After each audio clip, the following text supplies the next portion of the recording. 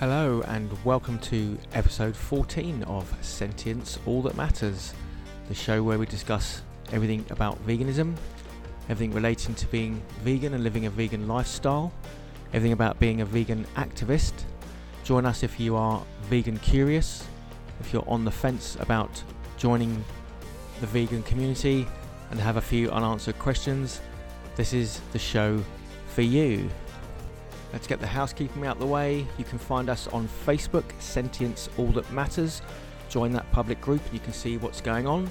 You can see our TikTok at Activist269, the videos of the things that we have been up to as activists. You can always message us through our email, sentienceatm@gmail.com. You can also catch further videos on YouTube, Sentience ATM, and we'll also be uploading past shows to that channel also. So on this week's show we'll be going into the life of a farmed goat. Yes, everyone that likes goat's milk, goat's cheese, everyone knows what happens in the dairy industry but may not be aware that similar practices are happening to the poor little goats for the same reasons. We'll also have some more vegan news, courtesy of Plant-Based News and the Vegan Society. Both of those sites an excellent place to get yourself educated on everything vegan and what's happening in the world of veganism. And talking of the world, if you're planning a holiday, we discuss the top vegan destinations around the world to visit. And as usual, we will have our animal rights hero slot where we discuss somebody that has gone out of their way for animal rights, and we'll also be having our thought of the day. And just a quick reminder that on Saturday the 20th of May from 12 o'clock will be the Just Be Kind Spring Fairy Fete at the Retreat Animal Rescue Farm Sanctuary and Cafe. So save the date and we will see you there for a wonderful day spent with the animals. So we'll be back with our first piece after this.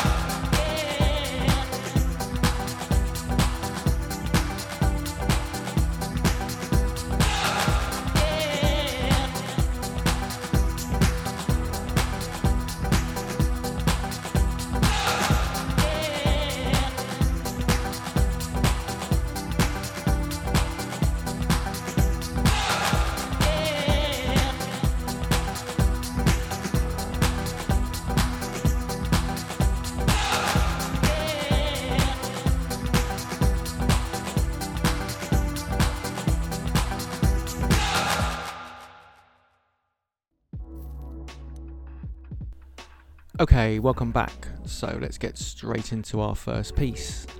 Goats. So goat's cheese and milk are becoming increasingly popular amongst consumers, with many mistakenly presuming that the welfare problems inherent in milking dairy cows don't apply to goats.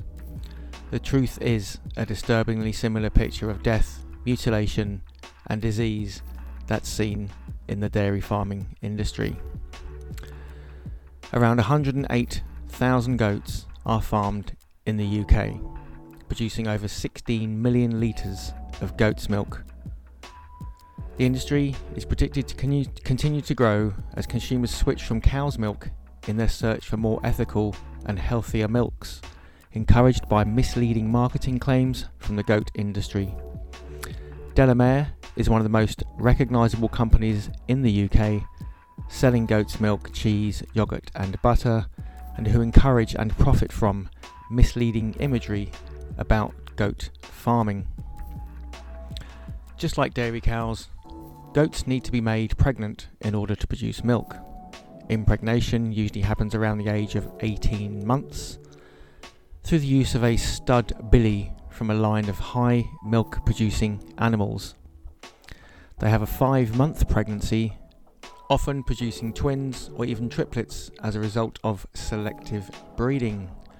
Some nanny goats are impregnated through artificial insemination rather than through natural mating.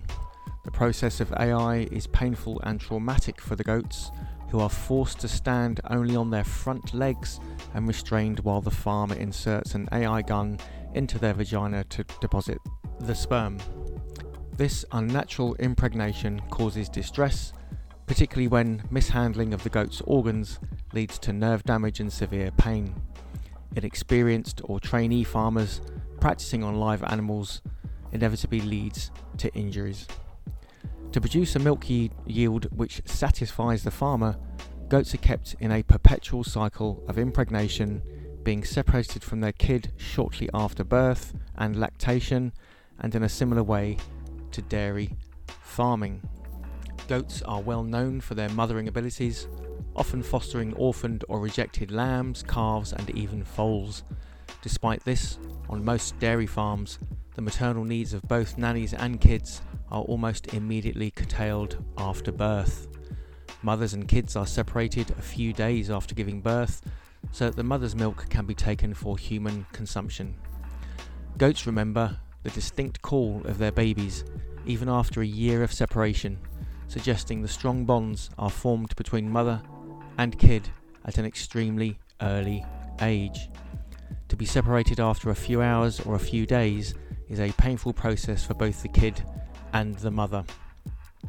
Unwanted billy goats, who can't produce milk and are therefore seen as worthless to goat dairying, are killed in a number of ways.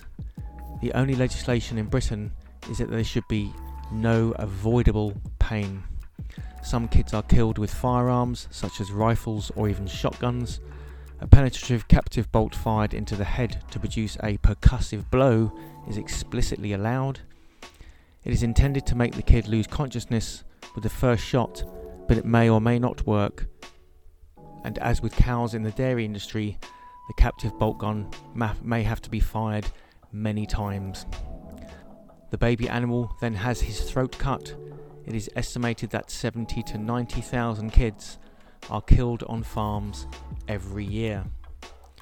Male kids that are kept to be fattened for the meat trade will be castrated, typically within 1 week of birth.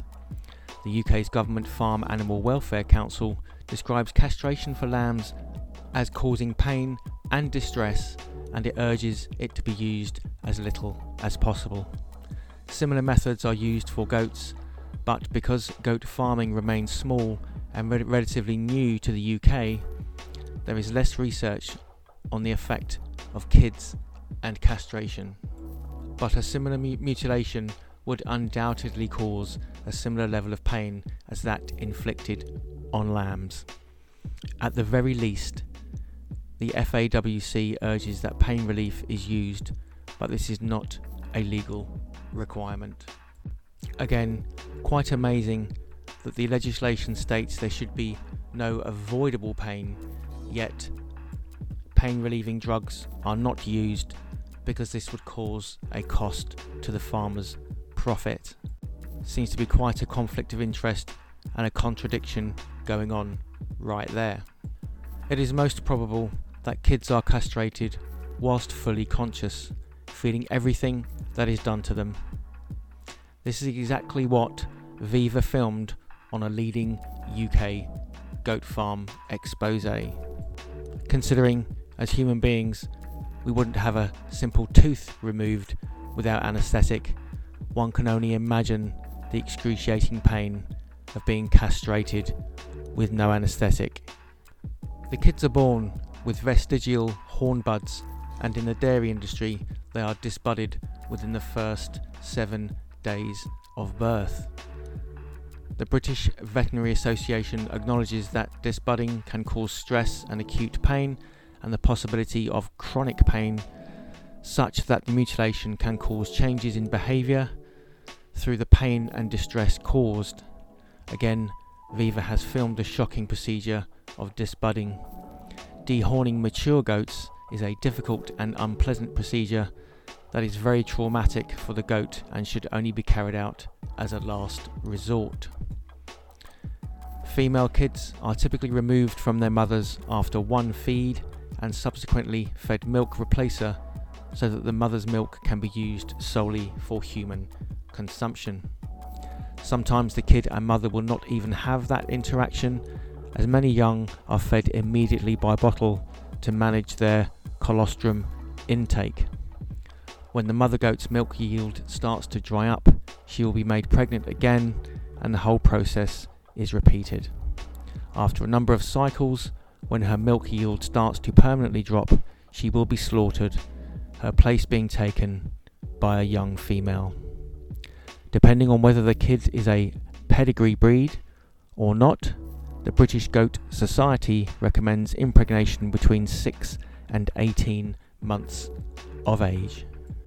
Following birth, lactation in a non-pregnant goat can be maintained for up to 2 years, but as this protracted lactation results in lower milk yields, most commercial farms impregnate their nanny goats every year. Some farms assess a goat's milk yield after 200 days, and if found to be exceptionally high, she will be bred again in the hope of passing on her high-yielding characteristics to her female offspring.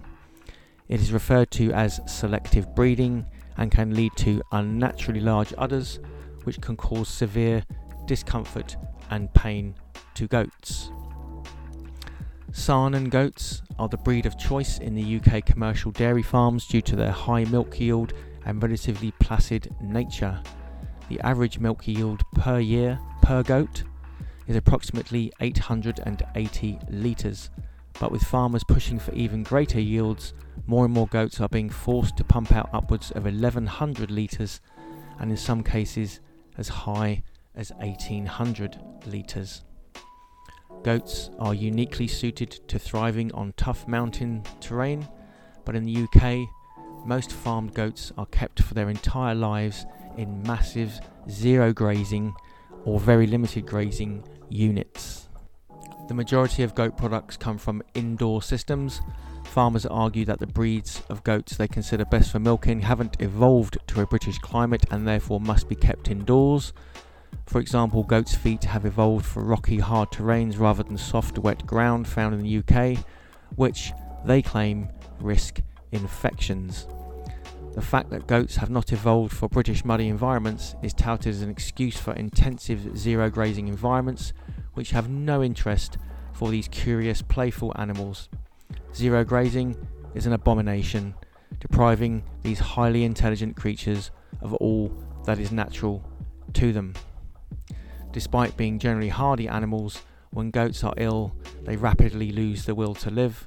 They are vulnerable to multiple notifiable diseases, including anthrax, blue tongue, goat pox, and foot and mouth disease. Foot and mouth disease can cause sudden severe lameness, increased abortions and lamb mortality rates, and produce sores and blisters covering the feet, mouth and tongue. There is no treatment other than to kill every goat suspected of being infected. In the wild, goats would generally live between 15 and 18 years, but for those exploited for commercial interests, culling is normally carried out around 6 years of age. Generally, this is when their milk yield drops and they're no longer considered a profitable commodity. They're sent to market and sold for meat. Like most animals at slaughter, goats are purposely pre-stunned before being killed.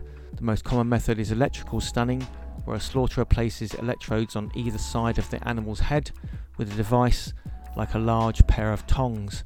Its effectiveness depends on where the electrodes are placed on the head, the current and how long they're applied, and it can fail on all counts. The other method is a penetrative captive bolt that is shot into the skull of a goat to make it instantly unconscious.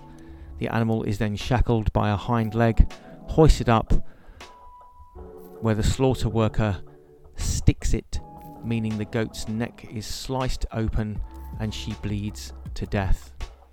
It sounds like a straightforward process, but human error and equipment failure severely compromise animal welfare, with even a low percentage rate of error leading to thousands of goats suffering agony when they are killed.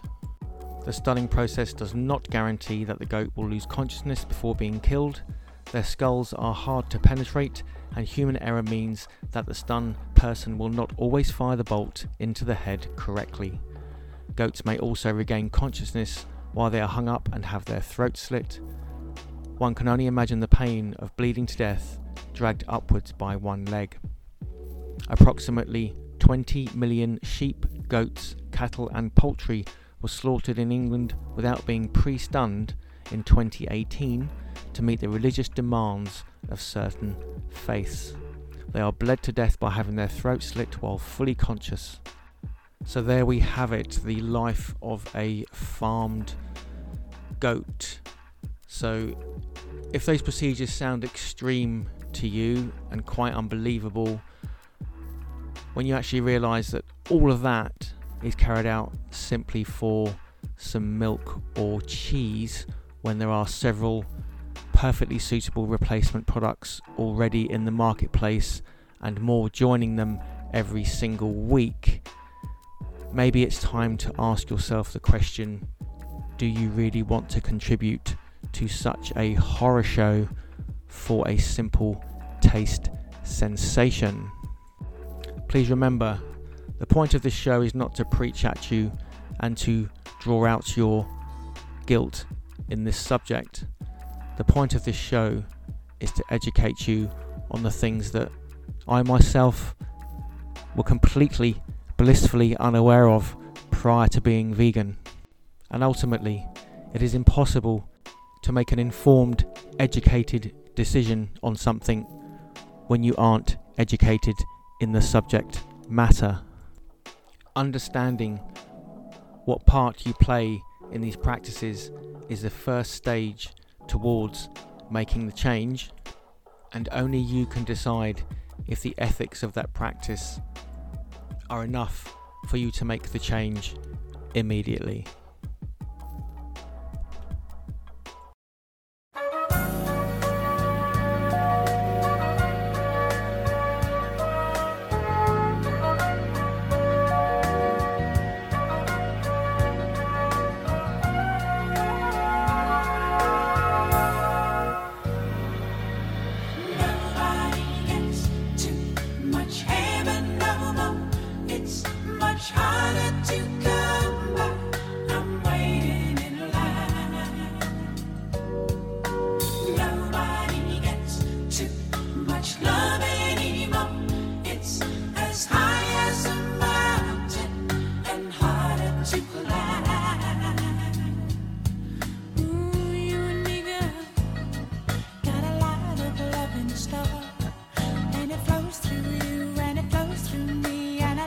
So much more than my love.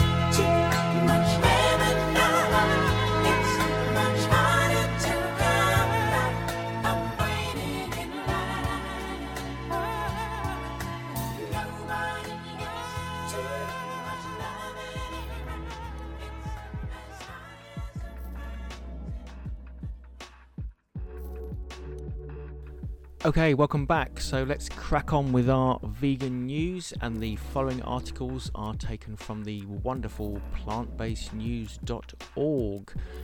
Okay, so our first item: vegan chocolate market to grow faster than dairy, experts predict. Health concerns and plant-based curiosities seem to be helping with sales. The dairy-free and vegan chocolate market is expected to see enormous growth in the next 9 years, outpacing conventional dairy alternatives. New data suggests that the plant-based chocolate sector, currently valued at $1 billion, will reach $4 billion by 2032. This equates to a 15.5% annual growth rate. Comparatively, the overall chocolate market, valued at $262.5 billion in 2022, is likely to grow just 3.7% annually. Dairy-free chocolate currently accounts for 40% of the entire vegan confectionery sector, with the potential to secure even more. Consumers will drive this market increase, with the biggest surge expected to be in the Asia-Pacific region. ProVeg notes that this is likely due to both widespread lactose intolerance and a boom in plant-based diet popularity locally. There is also considerable demand for vegan chocolate in Europe. A survey conducted by consumer trends analyst Mintel found there is a serious interest in plant-based chocolate goods. More than half of French, 53%, Polish, 53%, and Spanish, 55% of respondents reported being open to vegan options. Meanwhile, Italy saw a 48% increase rate. Germany, a significant plant-based driver, registered 44% of chocolate fans as intrigued enough to try the products. Manufacturers have responded to the growth interest in plant-based diets by replacing dairy milk with nut or grain-derived milks in milk chocolate products. To keep up with the specifically plant-based chocolate makers, mainstream confectioners are developing their own vegan options. This has seen major brands such as Mars launching dairy-free versions of popular products including Galaxy bars. Similarly, Nestle and Cadbury have also jumped on the trend. But of course, as we know, vegans change nothing. Moving on, vegan actor Kevin Hart donates £10,000 to 2 vegan businesses. Hart has now opened his mind and supported fellow vegan eateries in the US. Actor and plant-based restaurant chain owner Kevin Hart has awarded 2 vegan companies $10,000 each as part of a small business grant program. Black Leaf Vegan, a cafe in India, and Mama Roots, a vegan food truck in Minnesota, are the fortunate recipients. Grants were awarded to 50 companies overall, totaling $500,000 in support. Funding came from Grand Caramino Tequila, which Hart co-founded, together with non-profit organisation Local Initiatives Support Corporation. Just like Hart's Hart House restaurants look to increase access to healthy food within the communities powered by plant-based ingredients. Located in the Canal District in Indianapolis, Black Leaf Vegan is a family-owned cafe that serves what they call life-sustaining plant-based food. It offers private catering as well as sit-in and dining, and extends a welcome to all communities. It's important that our products are sourced from local farmers. This guarantees our food not only supports other small businesses, but we have confidence in the fact that we are placing food quality on your plate. Our food is predominantly made from scratch and is always made with love. Kevin Hart there, adding to the ever-extending list of vegan celebrities promoting the lifestyle. This week saw the extremely sad death of 18,000 dairy cows at an explosion at a dairy farm. Yes, the fire is thought to have been caused by a methane explosion. Around 18,000 cows have been killed and 1 person is critically injured at an explosion at a fire at a dairy farm in Texas. The incident occurred at the South Fork Dairy Farm in Dimmitt. The cows were in a holding area waiting to be milked at the time. Local officials confirm that very few cows survived the blast, and those who did may have sustained injuries, meaning they will need to be destroyed. A dairy farm worker was rescued by firefighters and taken to hospital and is said to be in a critical but stable condition. The cause hasn't yet been determined, but reports state that machinery overheated and triggered a methane explosion. Methane is a greenhouse gas that cows emit when they belch. A local resident nearby told News Channel 10 they heard a huge boom. It is thought to be the deadliest fire involving dairy cattle in US history. It dramatically surpasses the previous record when a fire on an upstate New York dairy farm killed 400 cows in 2020. The explosion emitted a huge plume of black smoke into the air, with witnesses saying there was what looked like fog in the street.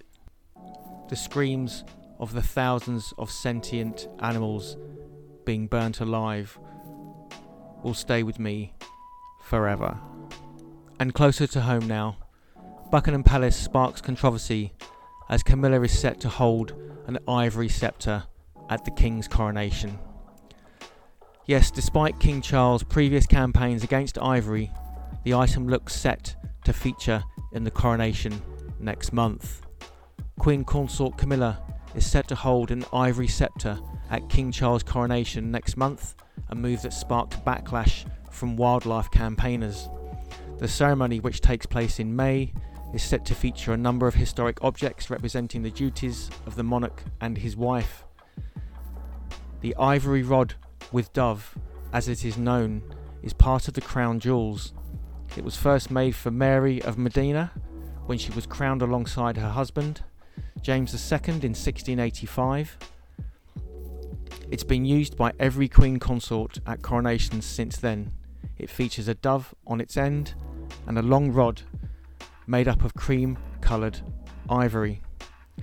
Speaking about the palace's decision, Born Free's policy support officer Frankie Osuch told Plant-Based News, although it is considered historical ivory, a decision not to showcase this sceptre as part of the global event of this nature would have sent a strong message that ivory has no place in today's society, echoing the campaigns of Prince William against the ivory trade.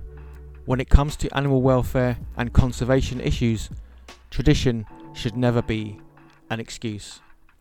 King Charles has been vocal in his disdain for ivory. Reports over the years suggest he had demanded all items made from it be removed from his site in Clarence House and Highgrove. It has also been claimed that his son Prince William requested that all ivory products owned by Buckingham Palace be destroyed. William, along with the Royal Foundation, has campaigned against the trafficking of such animal parts for nearly 10 years through their co-founded organisation, United for Wildlife.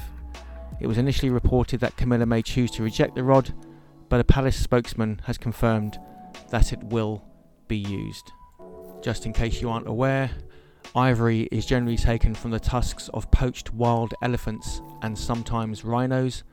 Poachers will hunt the animals for this purpose, and around 20,000 elephants are killed every single year for their tusks. Elephant populations have decreased significantly over the last century, and ivory poaching is considered their greatest threat. The African forest elephant is listed as critically endangered, while the African savanna elephant is endangered.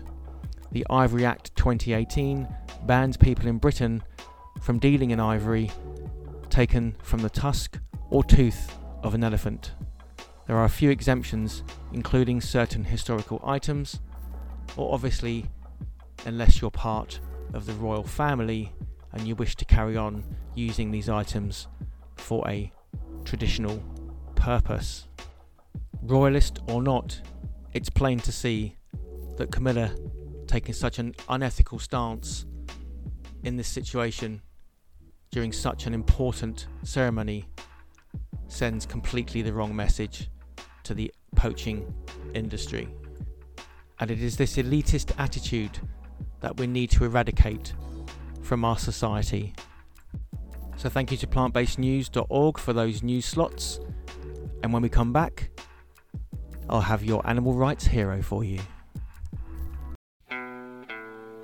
People are strange, when you're a stranger. Faces look ugly when you're alone. Women seem wicked when you're unwanted. Streets are uneven when you're down. When you're strange, faces come out of the rain. When you're strange, no one remembers your name. When you're strange, when you're strange, when you're strange. People are strange when you're a stranger. Faces look ugly when you're alone. Women seem wicked when you're unwanted. Streets are uneven when you're down.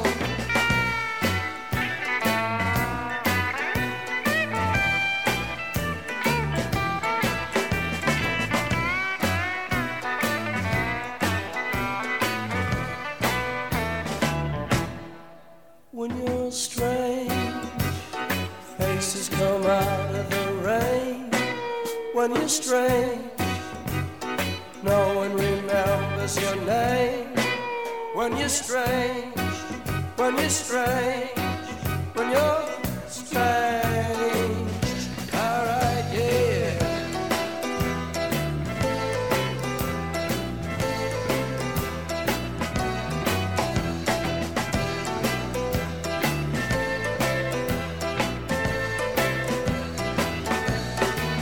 When you're strange, faces come out of the rain. When you're strange, no one remembers your name. When you're strange, when you're strange, when you're strange.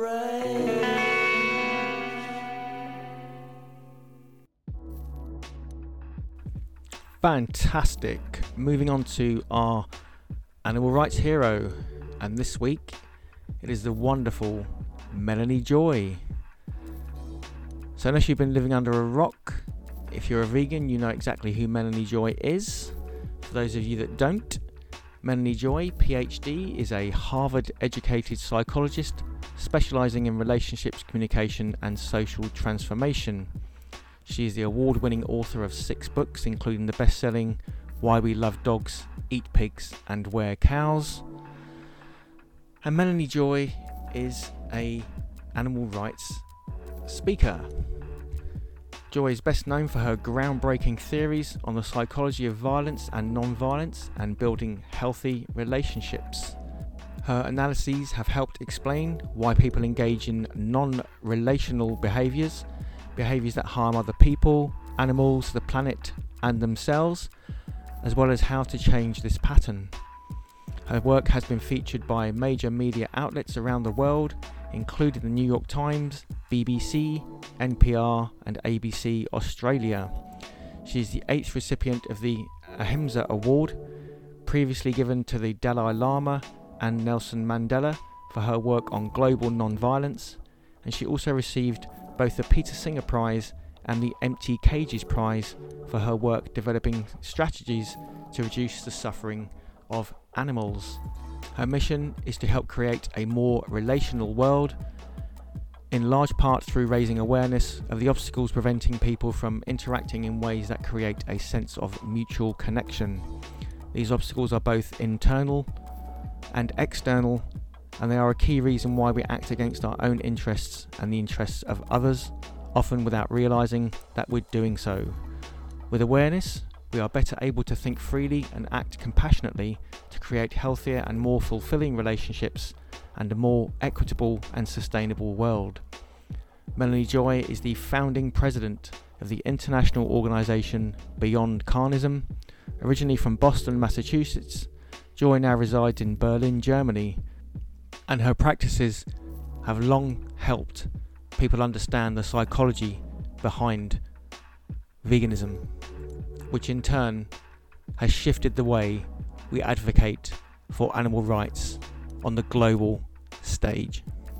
So for that reason, this week's animal rights hero is the wonderful Melanie Joy. And whilst we're on the subject of global activism, just a quick reminder that the 13th National Animal Rights Day will be taking place on Sunday the 4th of June.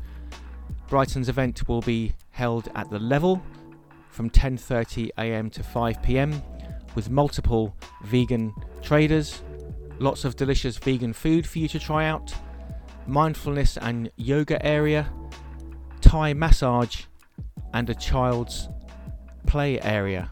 There will also be multiple speakers from the world of veganism and of course the ceremony to remember all the animals lost in the past year. It's free entry, so save the date, Sunday the 4th of June. Now as the weather warms up and the sun starts coming out, we start to move into the holiday season, and as a vegan this can be an area of difficulty finding exactly where is vegan friendly, but don't worry, the lovely folk at the Vegan Society have put together a list of their top 8 places to visit for veganism. So without further ado, let's get started. So number 8 on the list is Lisbon, Portugal. Lisbon is a beautiful city with a growing vegan food scene. The city has several vegan friendly restaurants and cafes, and visitors can enjoy traditional Portuguese dishes made with vegan ingredients. Lisbon is also home to the annual Lisbon Vegan Festival, which features food vendors, workshops and live music. Lisbon has many historical and cultural attractions such as the Belém Tower, the Jerónimos Monastery and Lisbon Cathedral. Visitors can also take a stroll through the historic Alfama neighbourhood, which is known for its winding streets and stunning views. Coming in at number 7, Melbourne, Australia. Melbourne is one of Australia's most vegan-friendly cities, with over 100 vegan-friendly restaurants and cafes. The city hosts several vegan festivals and events throughout the year, such as the World Vegan Day Festival and the Vegan Market of Melbourne. Melbourne is known for its street art, music and culture. Visitors can explore the city's lanes and alleyways to discover unique street art and murals. Melbourne is also home to several museums such as the National Gallery of Victoria and the Melbourne Museum. Coming in at number 6, New York City, USA. New York City is a diverse city with a wide range of vegan eateries. Visitors can find vegan food trucks, cafes and restaurants throughout the city, making it easy to find vegan cuisine. New York City is also home to the annual Vegan Day Festival, which features food vendors, live music and entertainment. New York City has many iconic attractions such as the Statue of Liberty, Empire State Building and of course Central Park. Visitors can also explore the city's art scene, including the Metropolitan Museum of Art and the Museum of Modern Art. Taking the number 5 slot, Edinburgh, Scotland. Edinburgh may not be the first place that comes to mind when considering vegan-friendly destinations, but the city has plenty to offer. Several vegan-friendly restaurants and cafes can be found throughout the city, and the annual Edinburgh Vegan Festival is a must-visit event. The festival features food vendors, workshops and live music. Edinburgh is known for its rich history and architecture, including Edinburgh Castle, the Royal Mile and the Palace of Holyrood House. Visitors can also explore the city's art scene, including the National Museum of Scotland and the Scottish National Gallery. Dropping in at number 4 on the Vegan Society list is Bali, Indonesia. Bali is an island paradise that boasts stunning beaches and lush landscapes, along with several vegan cafes and restaurants. Visitors can indulge in vegan cuisine made with local ingredients such as tempeh, jackfruit and coconut. Bali is also home to several vegan resorts and retreats that offer yoga, meditation and spa treatments. Bali has many cultural attractions, including the Ubud Monkey Forest, the Tegalalang Rice Terraces and the Goa Gajah Temple. Not easy to say. Visitors can also take part in traditional Balinese ceremonies such as the Balinese purification ceremony or a Kechak dance performance. Just ensure you have good linguistic skills before you visit. Unlike me. Taking the number 3 slot, Tel Aviv, Israel. Tel Aviv's a cosmopolitan city that offers a broad range of vegan options, including street food and high-end dining. The city has over 400 vegan-friendly restaurants to choose from, making it one of the most vegan-friendly cities in the world. Tel Aviv also hosts an annual vegan fest that attracts vegans from all over the world.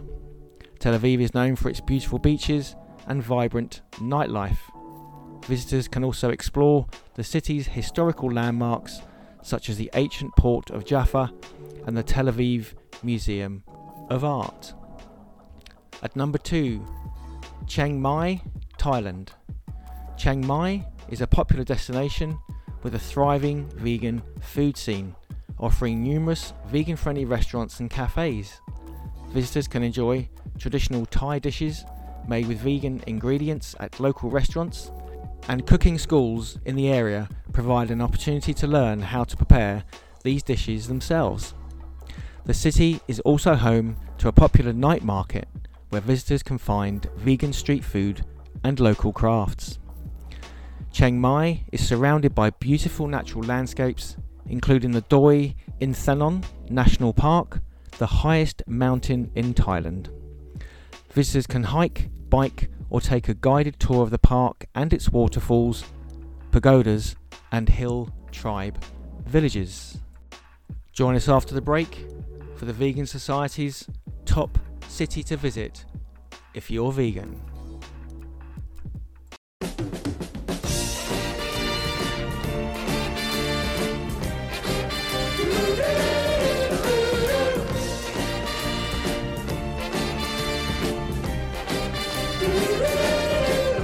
Be young, be foolish, but be happy. Be young, be foolish, but be happy. Don't let the rain get you down, it's a waste of time. A waste of time. Have your fun, live every day in the bright sunshine. The bright sunshine. It's the same old story all over the world. Girl needs boy and boy needs girl. So be young, be foolish, but be happy. Be young, be foolish, but be happy. Don't let love slip away. Live your life for today. Life is too short to worry about unimportant things. Reach for the sky and touch your star, and then you'll find your dream. Because dreaming alone is a shame indeed. But if you got love, that's all you'll need. So be young, be foolish, girl, be happy. Be young, be foolish, girl, stay happy. Be young, be foolish, girl. Welcome back.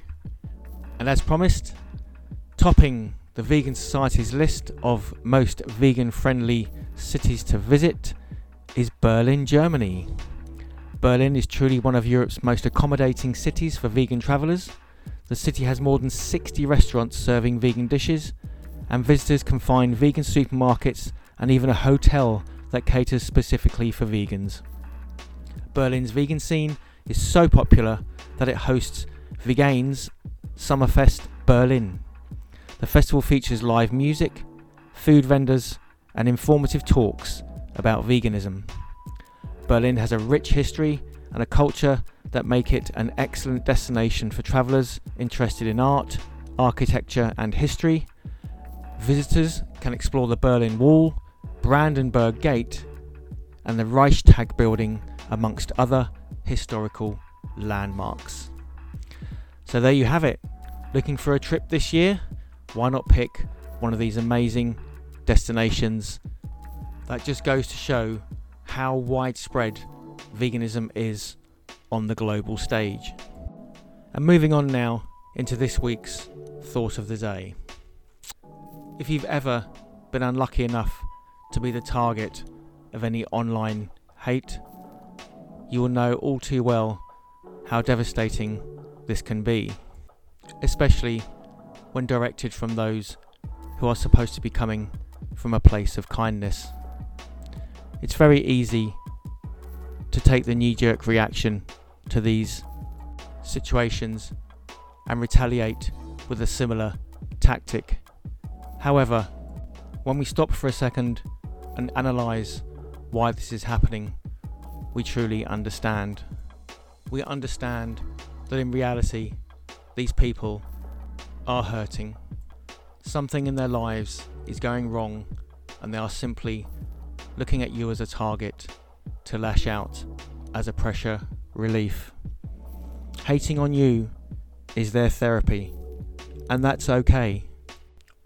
They need to vent, and it's our place to let them do that. The people that are real to you in your life will see these messages for what they are. They will also see your response for what it is. People sometimes need to go through the motions, and nothing you say during that phase will change their minds. We can never control what someone else wants to do, but we have full control over how we respond. And sometimes the best response is no response at all. It may sound easier said than done, but when your interactions come from a place of positivity and kindness, it overwhelmingly benefits you because you don't let the darkness into your life. Be thankful you're not the one in their position, and allow them the time to heal. And on that broccoli bombshell, we've run out of time again. Just a quick thank you to all this week's contributors as usual. Thank you again for being open-minded, and I hope I've made a positive difference to your day. This one is just for you.